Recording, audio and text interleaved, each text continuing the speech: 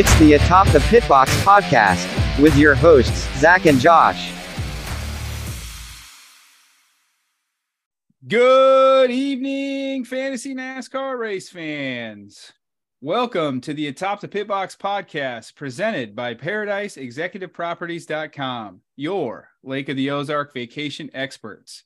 On this episode, we are going to talk about last weekend's race in Vegas, touch on some breaking NASCAR injury news, and look ahead to this weekend's race in Phoenix. Josh, Norton, how you guys doing? Doing good, Zach. How are you? Doing well. Doing good. Excited to talk about last weekend's thrilling, exciting, fantastic race. We're gonna have a special Zach here tonight. I think the Zach of old is going to show his face. I think we might all agree with Zach tonight for a change. Unfortunately, yeah, he has some merit this week, I think. So before we get into tonight's episode, we want to just first thank you so much for listening. We truly appreciate you being a part of this podcast and a part of this league. So thank you very much. If you would like to support the show and the league, just a reminder, we do have t-shirts for sale on our website for only $20. So log on to there, atopthepitbox.com, and you can see the designs and colors that we have for sale on our website. Let's get into the first bit of news here. And part of the, I guess, the good or bad of us not doing a daily podcast, but a weekly podcast is some of this news as it breaks. We almost felt like we should get on here and talk about this injury to Chase Elliott. Happened on Friday night and has some big time implications on our fantasy NASCAR league, as well as obviously the NASCAR league itself. So Zach, what are your thoughts on Chase? Well, for those who don't know this, which means you've been living under a rock, but Chase Elliott broke his leg snowboarding in Colorado on Friday night, had emergency surgery. It lasted 3 hours. He was able to fly back home over the weekend, but this is some huge NASCAR news. And we really haven't seen this for quite some time in NASCAR, with a driver being hurt non-concussion wise and having to miss multiple weeks, especially from a fantasy standpoint. So he's going to be out for an undetermined amount of time. There's been some time frames thrown out, 4 weeks, 6 weeks, months. So we just don't know how long this is going to take. But for reference, Kyle Busch was the first guy that I thought of when this news broke.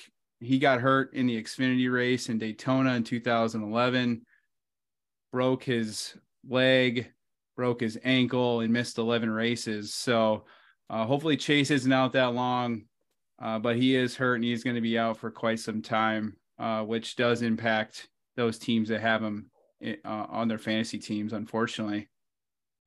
Chase is your boy, Josh. What are your thoughts on him being injured, and what went through your mind when you first heard that? So I was on my way to get some birthday ice cream with the wife and kids, ironically driving past a Hooters when the news came on my phone. And actually it was a retweet from Norton that said, something about an injury. So obviously, the first thought is you just want to make sure he's all right. And then you start thinking about the implications to his team and the season, and then eventually the fantasy NASCAR league. And, as somebody who has him on multiple teams, you start to think about what to do. And there wasn't a lot of news that was, available right away. So everyone was just kind of guessing. We didn't even know what he had broke. Just it was his leg. So it was, you never want to see anybody get hurt. And it's unfortunate for him and that team, but things happen and we'll move on. So he sounds like he's going to be all right. He's got a long road to recovery, but it is what it is. There's been a lot of talk about, should he have been able to be snowboarding or, doing something like that on his own time. Hendrick came out and said that they're not changing their policies. What are your thoughts on restrictions after something like this happens? So this may or may not surprise you, but I'm basically dead middle understand both sides of this thing.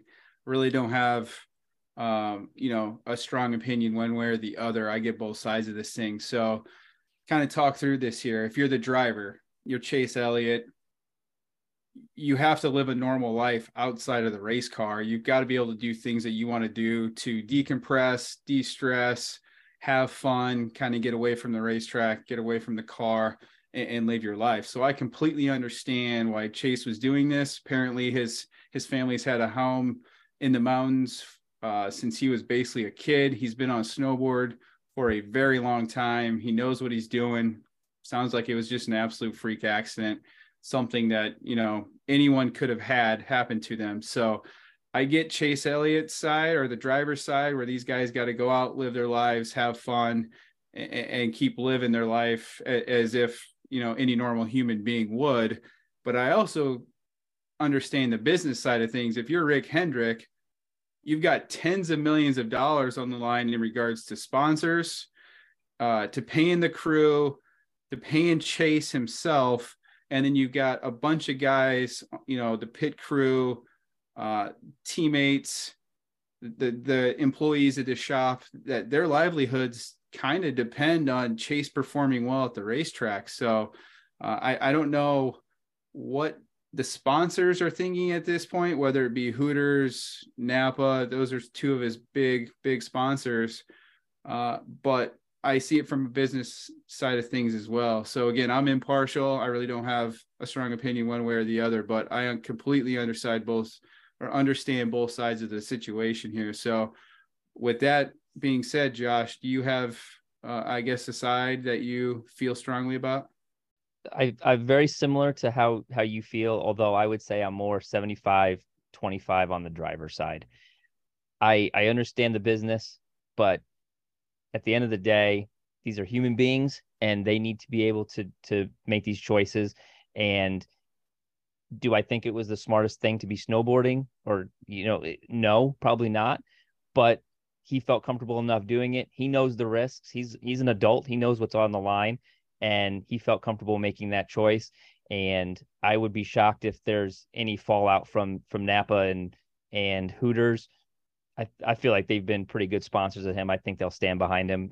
Again, it's only going to be probably a couple months. So, it doesn't look good, but at the end of the day, I think it's just him living his life. Norton, do you have an opinion? I think I agree with you guys. I would say I lean more into the driver's camp as well. And really even some of the feedback that we've heard from, the president Hendrick coming out and saying the drivers have to live their lives. I don't think there's going to be much change or much fallout, like you said, from this. Sounds like between driver interviews and team owners, that everyone kind of agrees that the drivers can't be in a padded room all season. So I side with the drivers here. And I think Kevin Harvick said something to the effect of, if we didn't have an outlet, we would go nuts. Like, we would go crazy. And, that's somebody that's been in the sport for a really long time. And yeah, there's probably an argument for safer outlets. But, you got Kyle Larson running dirt tracks and all these other, I don't know if those are necessarily safer for versus a experienced snowboarder, but it is what it is. And we now have to deal with a Chase Elliott or a 9 car that won't have Chase Elliott for the foreseeable future. When we are wrong, Zach, we like to admit when we're wrong. And last week we said something in regards to the new rule for the tire when it gets loose. So we just wanted to clarify what that new rule is. We thought they were suspended for 4 races, but that had actually been reduced down to 2 races with the new rule. Yeah, you're exactly right, Josh. If we're wrong, we're gonna come out and say what the right thing is. So in regards to this new loose rule, tire rule in NASCAR, if a wheel comes off on pit road, the car just has to restart at the tail end of the longest line. If a wheel comes off while on pit road during green flag racing, it's a pass-through penalty. And if a wheel comes off on the racetrack, and this is what happened to Martin Truex Jr., the first driver that had a wheel fall off on the racetrack. He's penalized 2 laps, so he's got to go sit in his pit stall for 2 laps. And then 2 pit crew members are suspended for 2 races. We originally thought they were sticking with the original 4 races, but that has been reduced to 2 races. So we just wanted to clarify that for you guys. Hopefully we don't see too many loose tires this year, but we were wrong, and we wanted to point out what the new rule changes are for the loose tire. So let's get into some good news, or what appears to be good news. Is we've got some big changes coming to the short ovals and the road courses in regards to the aerodynamics of these cars. I'm really hoping this makes these short tracks and short ovals exciting how they were back a couple years ago. But NASCAR came out, they've done a lot of testing in the off season, and they made a couple announcements here. And essentially what NASCAR is doing is they're doing some modifications to this new next gen car that will reduce the downforce on these tracks and make it very hard to drive and hard for these cars to essentially get away from each other.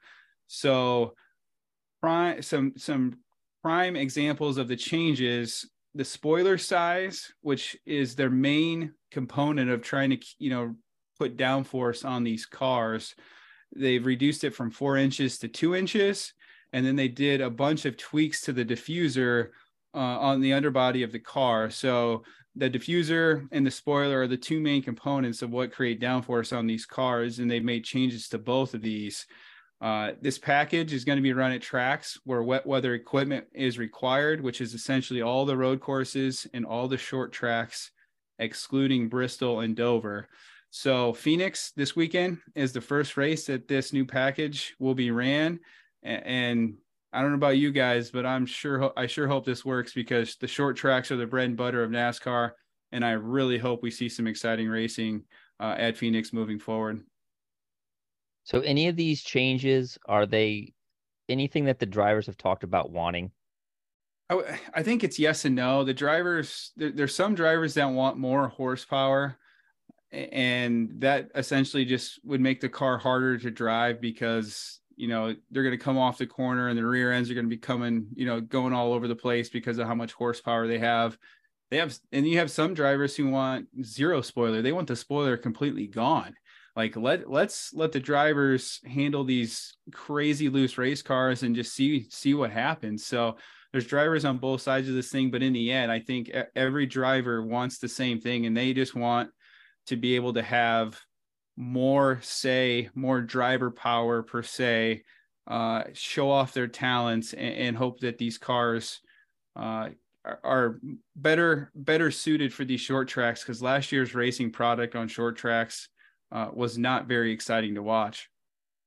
So something I thought just now is so this is the next gen car. When the car previously was introduced, did it go through these growing pains as well? Or did that car come out and it was perfect from the start? It was good. Or is it different because this one is put together by NASCAR mostly and instead of the teams? That's a good question. I can't remember when the previous car was first introduced. So I don't know the exact ins and outs, but I can tell you, I know that this next gen car was supposed to come out a few years ago and it didn't. It got delayed for whatever reason. And then they rushed it. They did a couple of test sessions, and then they put the car on the track, and they essentially said, we're going to learn as we go with this thing. And we're going to, we might have some bad races. We might have some issues to come up, whether that's, the flare-ups and the fire issues with the tire buildup, the rubber buildup on the muffler. So hopefully they fix that.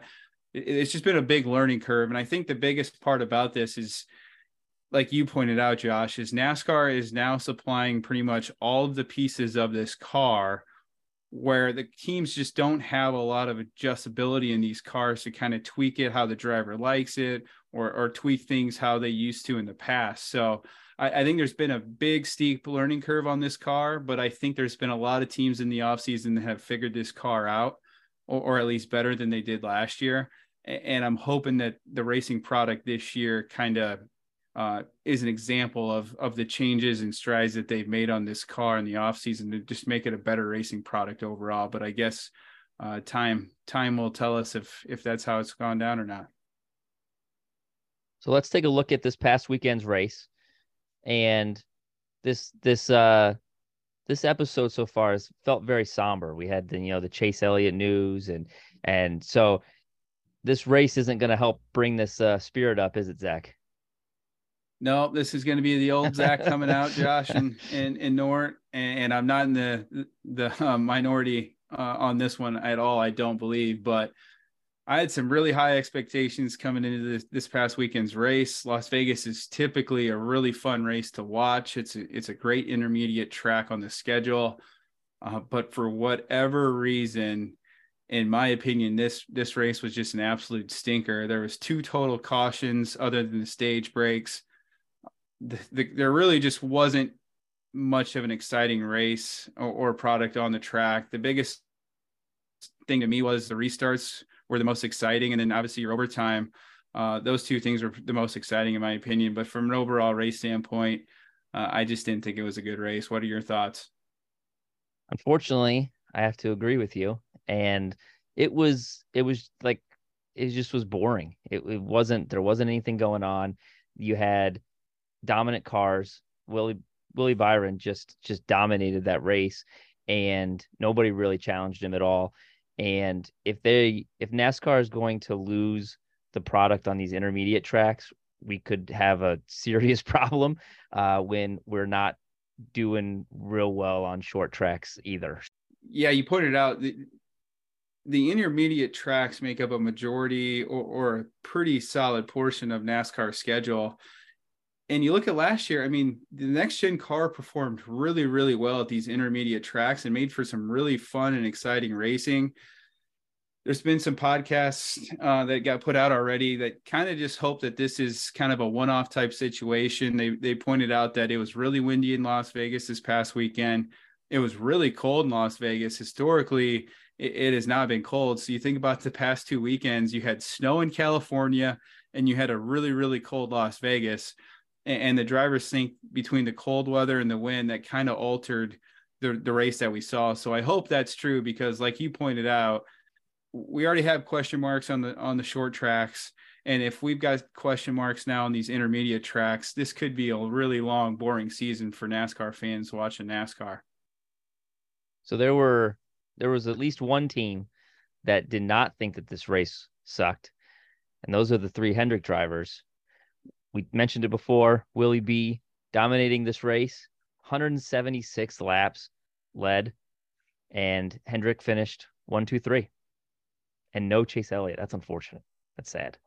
Yeah, you bring up a good point there, Josh, is, man, if Chase Elliott was healthy and in this race, would we have would we have seen a clean sweep with Hendrick, finishing 1, 2, 3, 4? I think the odds of that are pretty high, but it's few and far between that you see a race, especially with this next gen car, get dominated like we saw Willie B in Las Vegas. The first one that came to mind to me was Kyle Larson at Miami Homestead last year in the playoffs. I don't know if you remember that race, but I think he led like 199 laps, absolutely just torched the field, and was by far the fastest car.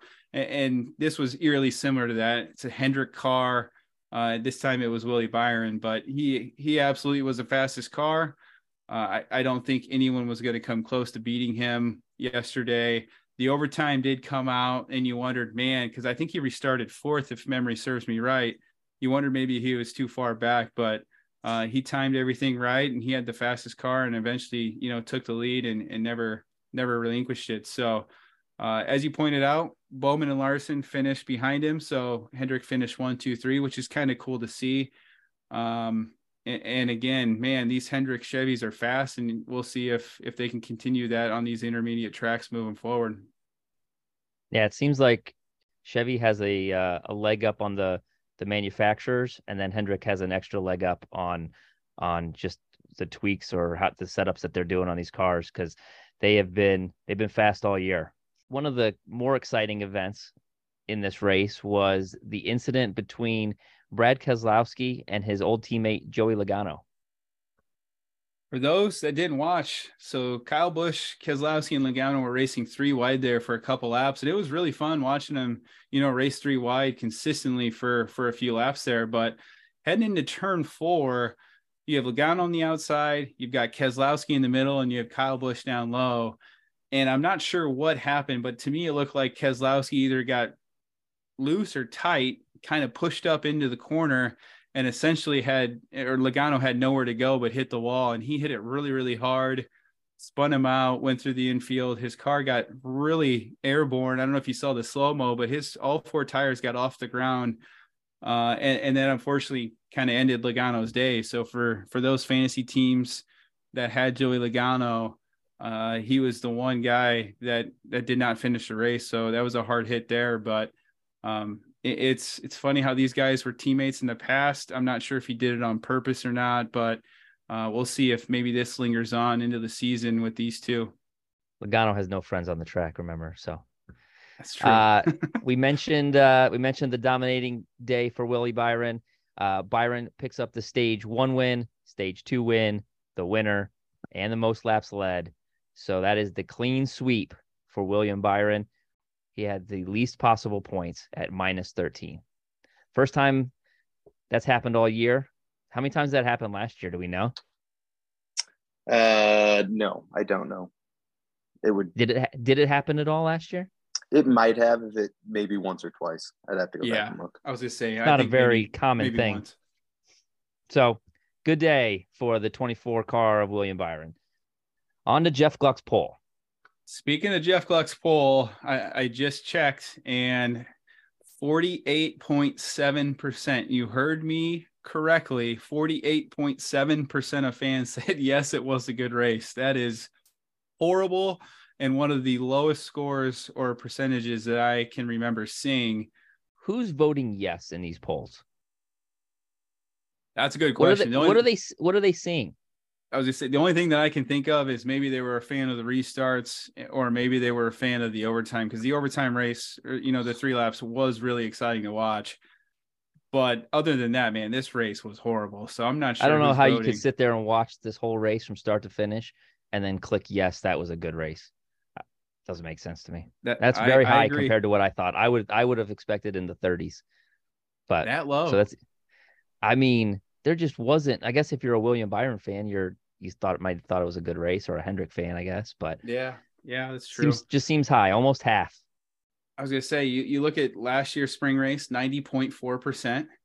So obviously nowhere close to that. And then the fall race was 85.5%. So historically, Las Vegas has been a really, really fun, exciting racetrack to watch as a race fan, which is why I thought we were going to see a really good race, especially coming off Fontana, which might have been one of the best races we've ever, seen in the last 2 years. So unfortunately we were all let down. We were all disappointed.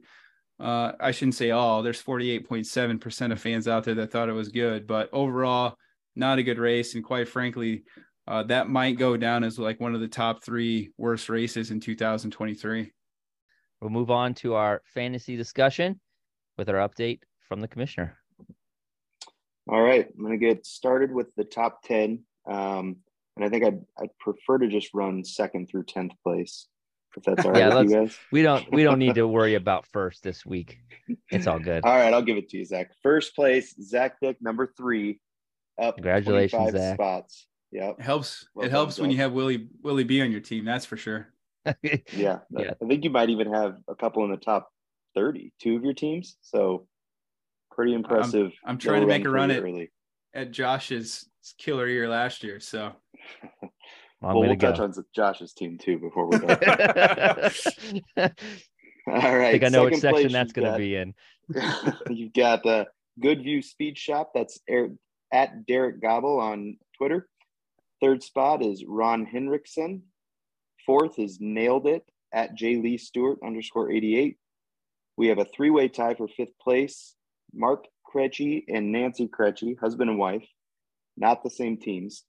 And Adam Studer, number 1. 8th place is I Hate NASCAR 2. He shouldn't be able to do well with that name.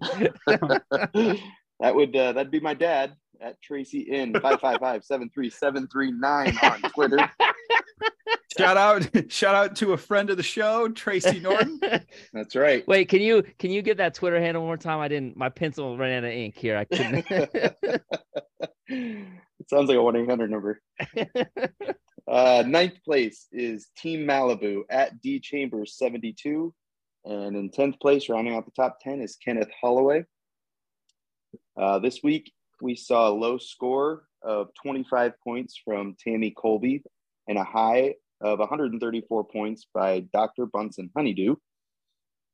And we had an average score this year for 74 points. So nothing too out of the ordinary with the track stats this week at Vegas. Who is Dr. Hunt? Who's the high score? Dr. Bunsen Honeydew. And who is that again? One of your buddies from New York, Dennis. Oh, that's Dennis's team. Okay. Yes. Yeah. Yep. If anybody knows who Dr. Honeydew, what is it? Honeydew Bronson. What is his name again? Dr. Bunsen Honeydew. Yeah, Bunsen he's from Honeydew. the Muppets, and he said that's what Zach and I look like. So. Wow. Thanks a lot, Dennis. So he named his team name that. Team so. name. I think another thing we might have to do is a fan vote of the team names, because there are some good team names here. People really really got creative with some of these names. And unfortunately, speaking of good team names, I'm going to run through the top 10 rookies here. In first overall rookie is Good View Speed Shop. He's in P2. Ron Henriksen, P3. Nailed It in P4. Your fourth best rookie is Team Malibu in P9. Fifth is Kenneth Holloway in P10. Sixth, Barry, him, in P11. You guys want to know who Barry M is? Go ahead and take a listen to last week's episode, Top 10 Rookies, and see if you catch it this time. And seventh best rookie is CDB in P13. Eighth is Michael Roller in P14. 9 is Pat Brosnahan in P16. And 10 is Mark Martin Motorsports in P17. So our top 10 rookies make up the top 17 positions in the league right now. So pretty impressive performance by our rookies. Going into biggest risers at Vegas, in first place, picking up 94 spots from 121st to 27th, is Ransom Racing 7W. That's at Willie Ransom 7. Second, picking up 89 spots from 169th position to 80th, is Ron Boyson number 1. And third place, Broken Toe Link, that's me, picking up 81 spots from 155th spot to 74th. Our biggest fallers here is Jack Griffin, at Jack P. Griffin on Twitter, dropped 109 spots. He was in 71st, dropped to 180th. Good job, Dave Jack. Getty. Yep. Another shout out to a New York friend, Jack. Dave Getty dropped 91 spots from 87th to 178th. And Schaefer number 4 dropped 79 spots from 42nd to 121st place. Your top 5 fantasy drivers after Vegas or through Vegas, Ross Chastain has a 4.0 average. Second is Alex Bowman. Third, Daniel Suarez. Fourth, Kevin Harvick. And fifth, Kyle Busch. And I can't go without touching on the worst drivers in fantasy right now. Your bottom 5, Eric Jones, Noah Gragson, Chase Briscoe, Tyler Reddick, and Ryan Preece. So I mentioned on Twitter today, real quick as I'm talking about movers for fantasy drivers, Tyler Reddick is one of the most underperforming. He's running 10 spots below his expected. And Ricky Stenhouse is your top for overperforming driver.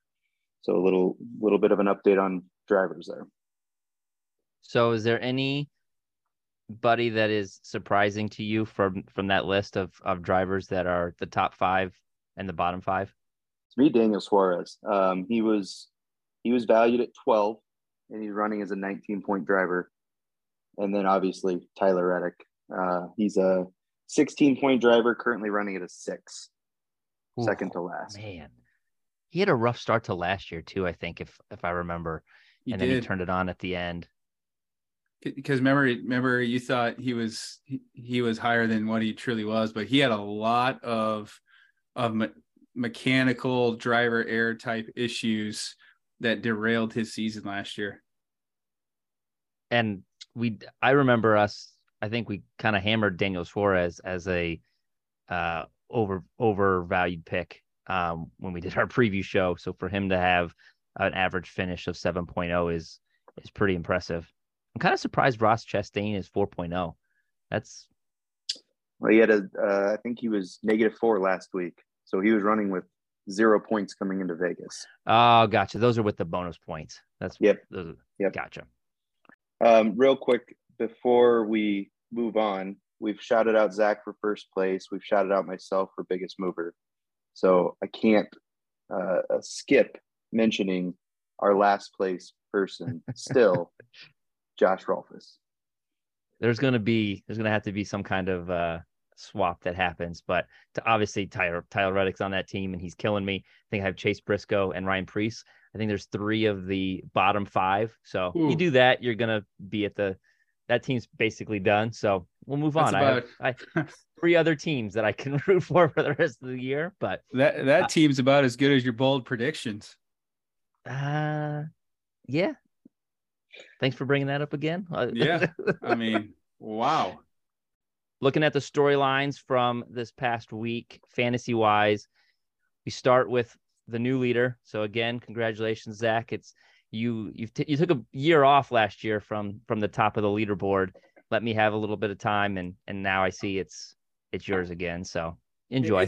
It's nice being on top, but I'm a realist. Long season, so I just hope to get these teams into the playoffs and see what happens. We talked last week about the dramatic shifts up and down from these teams, and again, 3 weeks in, and we had some pretty significant swings both up and down. I thought maybe we were done seeing that, but apparently not. There's some big movements in fallers this week, so I think we'll see maybe a couple more weeks of that, especially with Atlanta coming up in 2 weeks. But I think eventually these big movements won't be as big, or you won't go up or down as much. But I guess we'll find out, because I don't remember seeing movements like this last year, but maybe that's just going to be the norm with how many entries we have this year and how close things are. We like to touch on our swaps, and this last week, or actually not even this last week, these last 3 days have been pretty hectic for you, Norton, with everybody reaching out, looking to swap Chase Elliott. And I don't know if you guys have Chase Elliott on your teams, if you've swapped him out yet or not, but I looked at it and I felt like I was rushed. So I wanted to take a week. I wanted to see what Josh Berry could do, because he's going to come back at some point. So a lot of people are rushing to swap Chase. I get it. You could get Larson for the same amount of points, and he's probably going to run better than whoever's in the 9 car. What are your thoughts on people swapping them out? Are you going to swap? What are you guys looking at?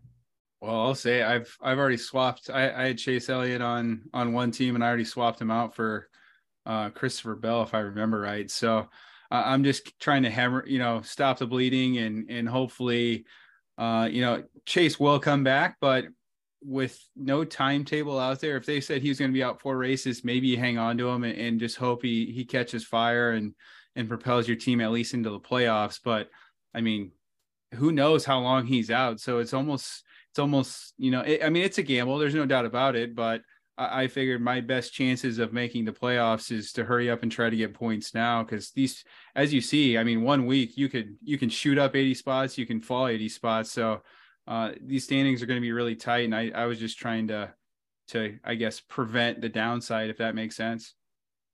Yeah. 4 weeks was my thought too. And I held out on a swap this week because of not having that timetable. And, if it came in that 4 weeks, maybe he got back, I think it's worth keeping him. But any longer than that, if you're considering Josh Berry versus Chase Elliott every week, you're probably 15 fantasy points each week that you're throwing away. So multiply that by 6 to 8 weeks, and that's a huge fantasy impact. I probably will be making my swap, but when you're running Josh Berry, you're probably not considering any stage wins, any laps led. You're missing out on no wins, right? So you're missing out on those bonus points as well. I hesitated to make the swap ahead of of this past Sunday's race. One, because I wanted to see if there was any more information. Like you said, 4 weeks, 6 weeks, 8 weeks, it's a big difference. But I also wanted to get one more week of data to see who's, who's running well and who's not.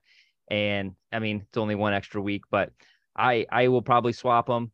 I'm sure we're not done with the number of swaps, but you want to kind of go into how many swaps we actually had last week? Yeah, I will. And one more point to that, speaking of waiting out, who's going to replace him was another question. Josh Berry did it this week, but was that what they were going to do going forward? Were they going to bring in a veteran, retired person? A lot of that has to be taken into consideration Jeff too. Gordon. And they haven't. Jeff Gordon jumps into the car. Jimmy Johnson. How nuts would was that discussed. be? That'd be pretty wild. But so getting into the swaps, I think we had 2 last week when we recorded. We are up to 24 driver swaps now. That's through today. 20 of those swaps are Chase Elliott, and most of them were swapping to Kyle Larson. Makes sense, 20 for 20. But so many teams also had Chase Elliott and Kyle Larson on their team. Mm-hmm. So I think over half the swaps for Chase were to go to Kyle Larson. 4 other swaps that we'll mention, though, here. Ryan Preece was swapped out for Ross Chastain, and I think that might have been one we mentioned last week. Noah Gragson swapped out for AJ Allmendinger. We also mentioned that one. And the other 2 are Chase Briscoe swapped out for Alex Bowman, and Justin Haley swapped out for Christopher Bell.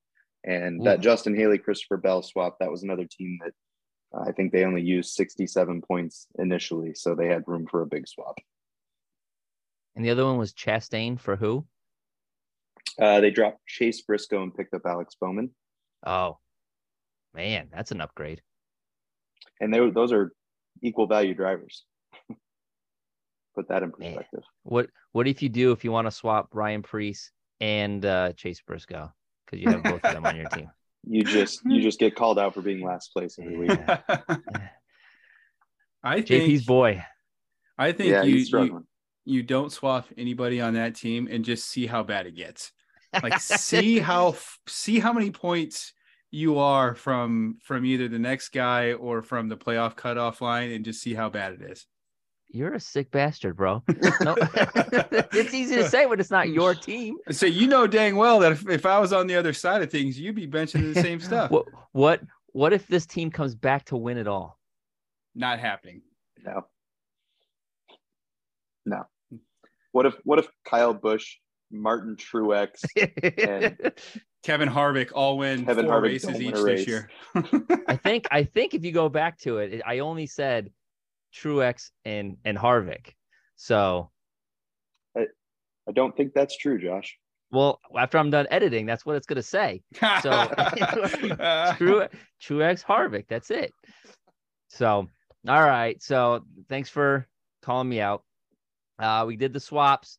And one other thing I just want to shout out is my mother-in-law, Nancy Krejci, who is the only team to be in the top 10 after all 3 races. So a lot of up and down, a lot of movement, one steady team in the top 10 happens to be Nancy. And if you followed her team at all, I don't know why you would, because she's been at the bottom every time she's in, but she picked her team this year and she is in the top 10. So good job. All right. Enough with Vegas. Let's look ahead to the United Rentals Work United 500. I got 3 Zach's facts for you. The first Zach's facts of the night. First 7 races at Phoenix were won by drivers who were inducted into the Hall of Fame. Alan Kulwicki, Bill Elliott, Dale Sr., Davey Allison, Mark Martin, and Terry Labonte each won their NASCAR race at Phoenix, the first 7 races there. I thought that was pretty cool. No kind of surprise winners there or people that we've not heard of. Zach's fact number 2 tonight is the Phoenix Raceway has some Hall of Fame family ties connected to it, with father-son duos both winning at Phoenix. The 2 families are the Earnhardts and the Elliots. They have all won there, so I thought that was a cool fact to throw in. And the last Zach's fact of the night, in November 2015, Phoenix renamed their racetrack the Jeff Gordon Raceway to honor Gordon before he retired. This is the first time a track was renamed for a NASCAR race. So for all you Jeff Gordon fans out there, I'm sure you remember that, but he actually was a recipient of a name change in NASCAR and the only one to this point. That sounds like a good race. That sounds like a good race for him to jump in that 9 car. I agree. It'd be fun to see him in this with 500 miles in this new car, see what he can do. I'm guessing it wouldn't go very well, but you never know. Probably not. You look at last year's races, and it's kind of a tale of two tapes. You've got the spring race, which actually was pretty solid, and then the fall race or the championship race was an absolute dud. So, with the rule changes that are now in place for this weekend, I'm hoping that we see a better racing product than we saw kind of last year historically at this racetrack. The restarts are absolutely wild at Phoenix. And that is probably the best part of this race historically, is just seeing these cars fan out 3, 4, 5 wide, which is really exciting to see. But again, fingers crossed that this is a good race with these new rule changes, and hopefully that, kind of gives everyone a baseline of what to expect now on these short tracks or these short ovals moving forward in 2023.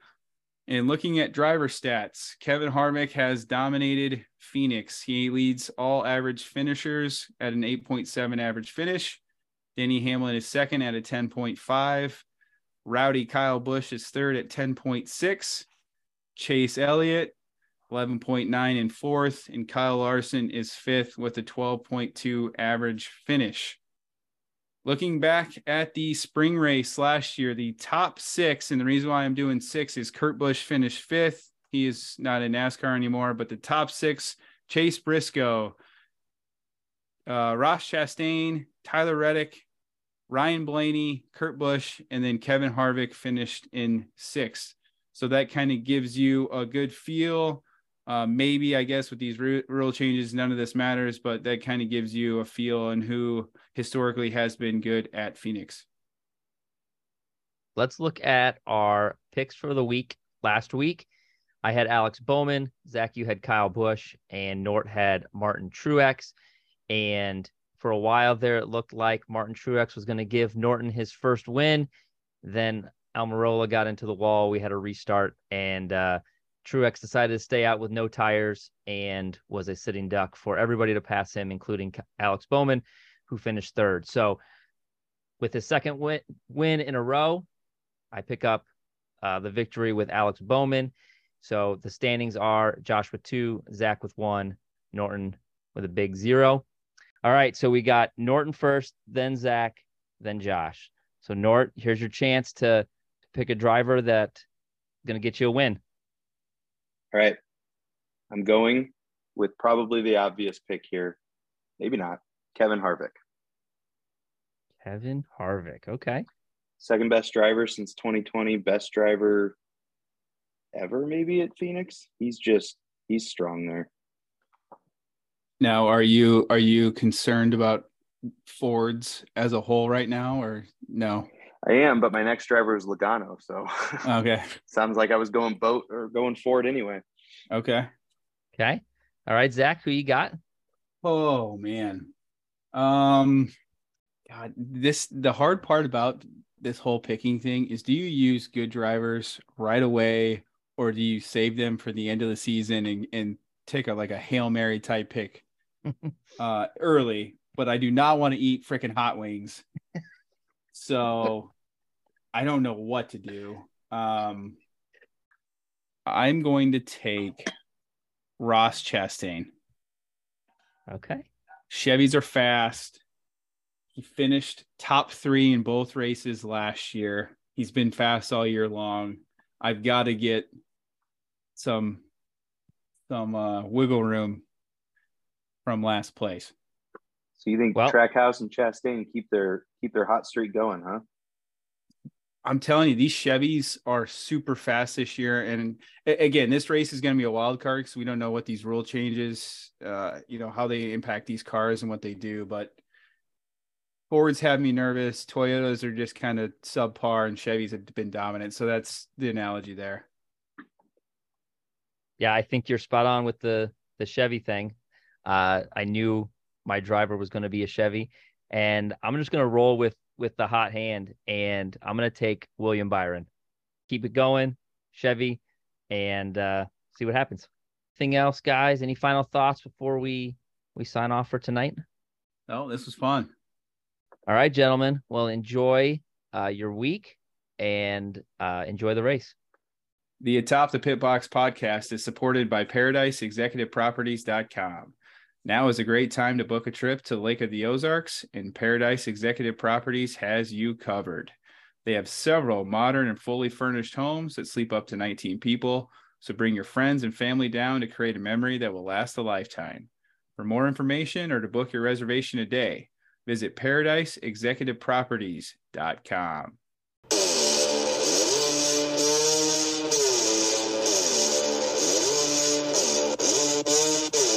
It's no days off, take no breaks. You in my lane, you in my way. You cross that line, it ain't your day. I lost my mind, I need my